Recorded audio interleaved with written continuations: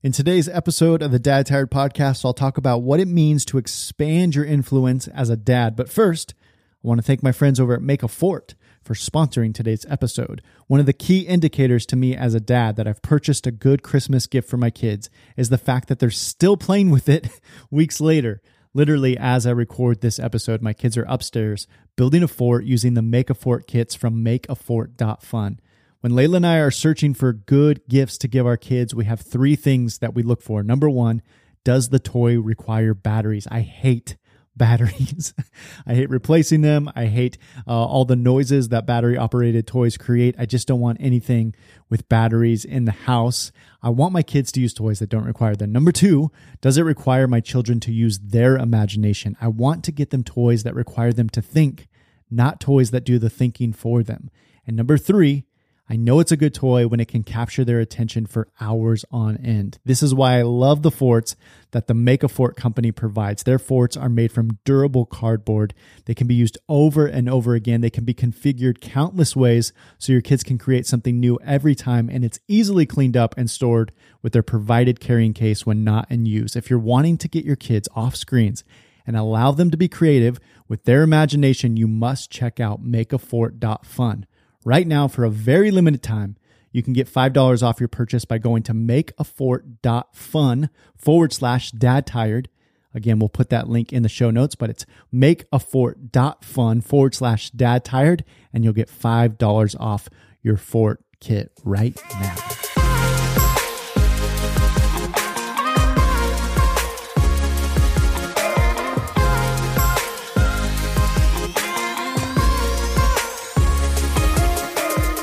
This week, I was teaching my kids how to properly shake someone's hand, and it brought up a very vivid memory for me. I had this flashback, very vivid flashback. I remember being around 8 or 9 years old, and my mom had taken me to church. I think she was just desperate for me she was a single mom, and she just needed some help. So she took me to church, and so I'd gone to church for the first time. I'm this timid young boy trying to figure out my place in this world. And I remember this guy came up to me. He had to be about 6.5 feet tall, just this big man. And he comes up to me and he just walks up to me and he puts his hand out for me to shake it. And I was super intimidated. So I just stared at the floor while I sheepishly put my hand in his. And he immediately said, "Nope, that won't work. Give me a good handshake." So I squeezed a little tighter. And then he said, "Now look me in the eye. Tell me your name." And so I looked up and I remember he was just so big, man. He was just a giant guy. And I was so timid. And I remember telling him my name while I squeezed his hand. And he wasn't being mean or overly aggressive. He was just trying to teach me the kinds of things that confident men do. That man, his name's Steve, he actually went on to offer me my first job. He spent years of his life really investing into me. He had his own sons and he was doing his own thing, but he really brought me in and taught me a lot of things. And as I sat there thinking about Steve, a bunch of other guys started to come to mind, like my youth pastor, Caleb, who taught me what a real apology sounds like. Or my friend Michael's dad, who taught me not only how to play drums, but how to serve in church, to show up on time, to not be the star of the show, to listen more than I speak, or to randomly make noise. Or I thought about my boss, Bill, who taught me how to negotiate with kindness and firmness at the same time. Or I had this mentor, Monty, who taught me what it looks like to say hard things in love. That was so foreign to me. I'd never experienced that as a kid, especially from a man. Discipline always felt like somebody didn't love me. And he really showed me that discipline and love, they aren't two separate things, but they're actually one and the same. And all these men that really took me in, I was taken back. Honestly, man, I had this flood of memories and this, at the same time, this flood of emotions, because I thought to myself, man, I am who I am today because of these men. I wouldn't be the guy I am today. I wouldn't be the kind of father I am, the husband, the disciple, or leader that I am if these guys didn't bring me into their fold. They all had their own kids. They were all doing their own thing, had their own jobs, had their own problems that they were figuring out in their own marriages and all that stuff that they're working on in their own lives. And yet in some way they sacrificed to bring me into their lives and to teach me what it looked like to be a man. I didn't have a dad growing up, and they brought me in to teach me these things. And as I was thinking about them, man, I was really brought back to these emotions. Because honestly, to say it just frankly, I suck at this kind of thing, reflecting. I suck at reflecting. I'm not good at looking back, to taking the time to pause and to reflect back on my life and my childhood. I think some of that has to do with my God-given wiring just to be a dreamer And, I want to look forward to exciting things that lie ahead, but also I don't like looking back because I know that there's part of me that, behind me is pain. I think there's a part of me that knows when I look back, I'm going to find pain, I'm going to find shame, I'm going to find insecurity. And so it's just easier for me to look forward.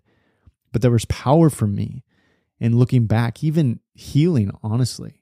It was humbling for me to recognize that these men went out of their way to pour into my life in some way. I'm not sure, dude, like the kind of personality you are, how God's wired you, but I highly encourage you to stop for a minute and to think about the guys that have poured into you. For a lot of you, I know that it was your dad. Like a lot of you guys had your dads around, and he was the driving influencer in your life as a man. He was the one that helped shape you to become a man. But I know there are also a lot of you guys who are like me who didn't have a dad around, or maybe your dad was around physically, but he wasn't that like role. He wasn't intentionally shaping you to be a godly man. And so when you think about your own life, your own childhood, when you think about these guys who help shape you, like who comes to mind? Even right now, as I'm talking, is there a particular guy that sticks out to you in your head? Because the truth is, even if your dad was around and he was engaged in your childhood, it still takes a village to raise a child. And so who was in your village? Like what guy brought you into his circle in some way to help shape you? Who would you look back on and say, I am the man I am today because this guy or these guys really poured into me? I was reading Romans this week and something struck me in a way that it hadn't before. It's crazy, man, how you can like read the Bible multiple times or the same verse multiple times, but somehow when you read it again, you feel like you're reading it for the first time. And this happened to me. I was reading this verse in Romans and it just hit different.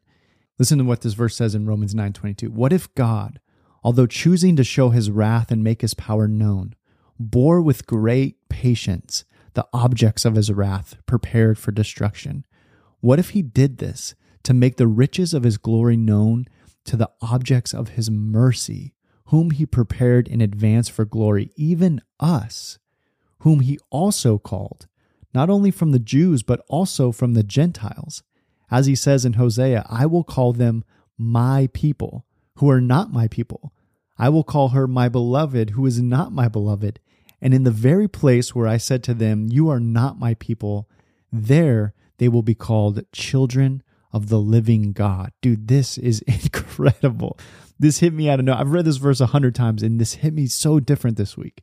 I don't know if you caught that, man, but the writer of Romans is essentially saying this: God is showing off his glory and his mercy, not only to his chosen people, his children, the Jews, but also to us, the Gentiles, us random guys who aren't part of the quote unquote holy lineage have been brought into the fold of God. God expanded the circle to include people who should have never been included. He expanded his circle to include you and me. To put it more bluntly, the reason you and I are even here today as followers of Jesus is because God made a tremendous sacrifice to bring you into his family. He expanded his circle to include you. Dude, that is really, really good news. And here's the thing. It isn't just good news that God brought you into a circle and he called you his son, but it's also that he's helping you grow as a mature follower in him. I want you to ask yourself this right now. As a son of God who's been brought into the family of God, are you growing in spiritual maturity? And I know, dude, I know that's a tough question to answer, honestly. Like if somebody asked me that question right now, I don't even know if I'd know how to answer that. But try not to overcomplicate it. Think about spiritual maturity in the same way that you would think about your children growing in maturity. When you first have kids, you're just excited that they're part of the family. You're not like, we're about to have a newborn next month. This will be our fourth child. When this baby comes and she's going to be up all night, she's going to cry every 2 hours because she wants to eat. We're going to have to change her diaper. I'm not mad at any of that. I'm not like getting mad at her because she's waking up in the middle of the night. You expect this. She's a baby. She knows nothing. She's brand new into the world. And we're just happy she's here. We're just happy to have her part of the family. We rejoice. We have so much joy because she's just part of our family. It doesn't matter like that she doesn't know anything. It doesn't matter that she's going to poop and pee in her diaper and then she's going to wake up in the middle of the night. She doesn't know how to sleep through the night. She doesn't know how to eat properly. She doesn't know how to do any of this stuff. It doesn't matter. We're just happy she's here. But eventually, 2 years from now, 5 years from now, 10 years from now, if she's pooping and peeing her pants, waking up every 2 hours, we've got a problem, right? Like we want her to mature. We want her to grow in maturity. Eventually, she will grow through this season.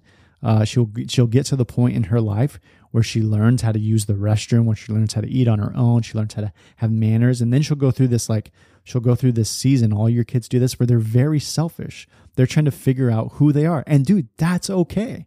Sometimes my son wants to be a professional soccer player, and then yesterday he wanted to be a professional rapper, and then a firefighter, and then my daughter wants to be an artist today, and maybe cut hair tomorrow, and a babysitter the next day. Like they're just figuring out who they are, and dude, that's okay. We don't get mad at them like, oh, you better figure out your life, you better figure out who you are and what you want to do. No.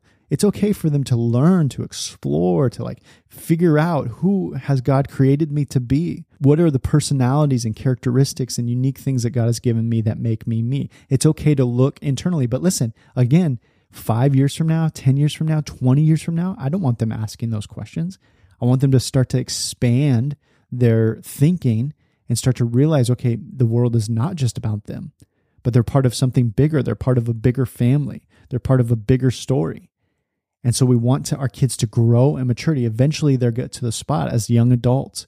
And then when they hit their late teens and 20s, hopefully by that time, they realize, okay, God is now using me to be part of something much bigger than myself.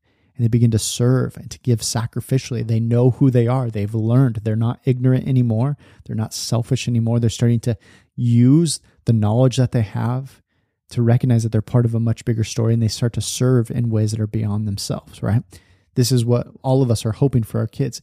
This is the same thing in spiritual maturity, man. If you just think through maturity for your kids, think through the same thing in spiritual maturity. When you first come to know Jesus, when you make a decision and God brings you in and you say, I'm following Christ, I believe Jesus is God. As hard as that is, it's like crazy as it sounds, is that, I've got so many questions in my head, but I believe Jesus is God. I believe he is who he says he was. When you make that decision, dude, there's so much, like, we're just happy to have you here. We're just happy that you've made that choice, that you're part of the family, that God's brought you in. Like, nobody's getting mad at you because you don't know all the lingo and you don't have Bible verses memorized. Who cares? Like, we're just stoked that you're here, man. We're just stoked that you've made that decision. Don't feel guilty about that. Eventually, you'll go through a really selfish stage in your spiritual maturity. Again, okay, that's totally okay, man. You're going to be asking yourself, like, what does it look like for me to pray? And what kind of church do I like to go to? And what kind of Bible should I get? And you're like learning. It's kind of all about you. Well, I think I like this kind of music, and I like this kind of teaching, and I like this version of the Bible. Like all that, that's okay. That's totally okay. But eventually, what it looks like to grow in spiritual maturity is you'll start to recognize God didn't just save you. It's not that there's just like Christians and non-Christians, and that's it. Like now that you're a Christian, you just like wait till you die. No, God is growing you up in spiritual maturity. And so as you grow, you have more knowledge of what it looks like to be a follower of Jesus.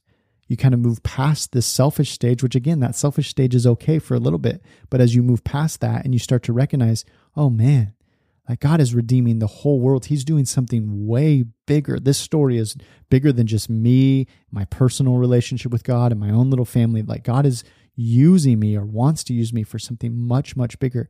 And this is when you know that you're starting to mature in Christ, that God is now using you for something bigger. You're having eyes that are beyond yourself. So where am I going with all this? I know I've been like talking a lot and it seems maybe like I've been going all over the place. Let me just get straight to the point. The reason you and I are here today is because God expanded his family to include you. That's what that verse was saying. You were not my people, and now you're children of the living God. You were not my beloved, but now you are my beloved. You were not my people, but now you are my people. God did not have to call you into his family. He had his people. Unless you come from the lineage of Abraham, unless you're part of the Jewish people that has claimed now Jesus as your savior, unless that's your lineage, dude, God didn't, like, you weren't part of it. And God expanded it out to not just include his children, the Jews, but also us, Gentiles, this ragamuffin people that have been called and saved by Jesus. God has expanded his family to include you. You weren't part of his family, and yet he made a huge sacrifice for you to be adopted in. Many of us have been on this dad journey for a little while now. We've got some kids. We're learning how to stumble our way towards spiritual leadership. We're trying our best to mature and to grow as a disciple. And I guess I'm just wondering if God is calling some of us to expand our circle, to invite others who aren't part of our family in. I am the man I am today because God invited me into his family, but I'm also the man I am today because a lot of other guys invited me into their family as well. If you were to read the Bible cover to cover, front to back, you would quickly realize that God has a heart for a lot of people, but he has a special place in his heart for orphans, widows, and foreigners. These phrases come up over and over and over again in the scriptures. You can't read the Bible without recognizing, man, God really loves and he cares for and he has a heart for the orphans, the widows, and the foreigners. It comes up so much in the Bible. And maybe spiritual maturity isn't just memorizing more verses or tithing more and listening to more K-Love. Maybe spiritual maturity means that your heart starts to look more like the heart of God. This is probably why James says in James 1:27, religion that is pure and faultless in the eyes of God is this. Listen, anytime a writer says this is what God accepts as pure religion, we should probably listen. Listen to what he says. Religion that is pure and faultless in the eyes of God is this, to look after orphans and widows in their distress and to keep oneself from being polluted by the world. Here's what I want you to ask yourself right now. Who is not part of your family that needs the love and influence of a godly man?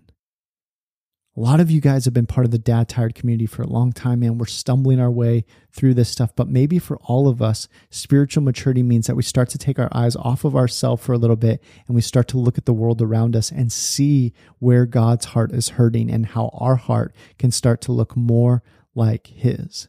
Is there a kid at your church who doesn't have a dad? What single moms do you know that need help?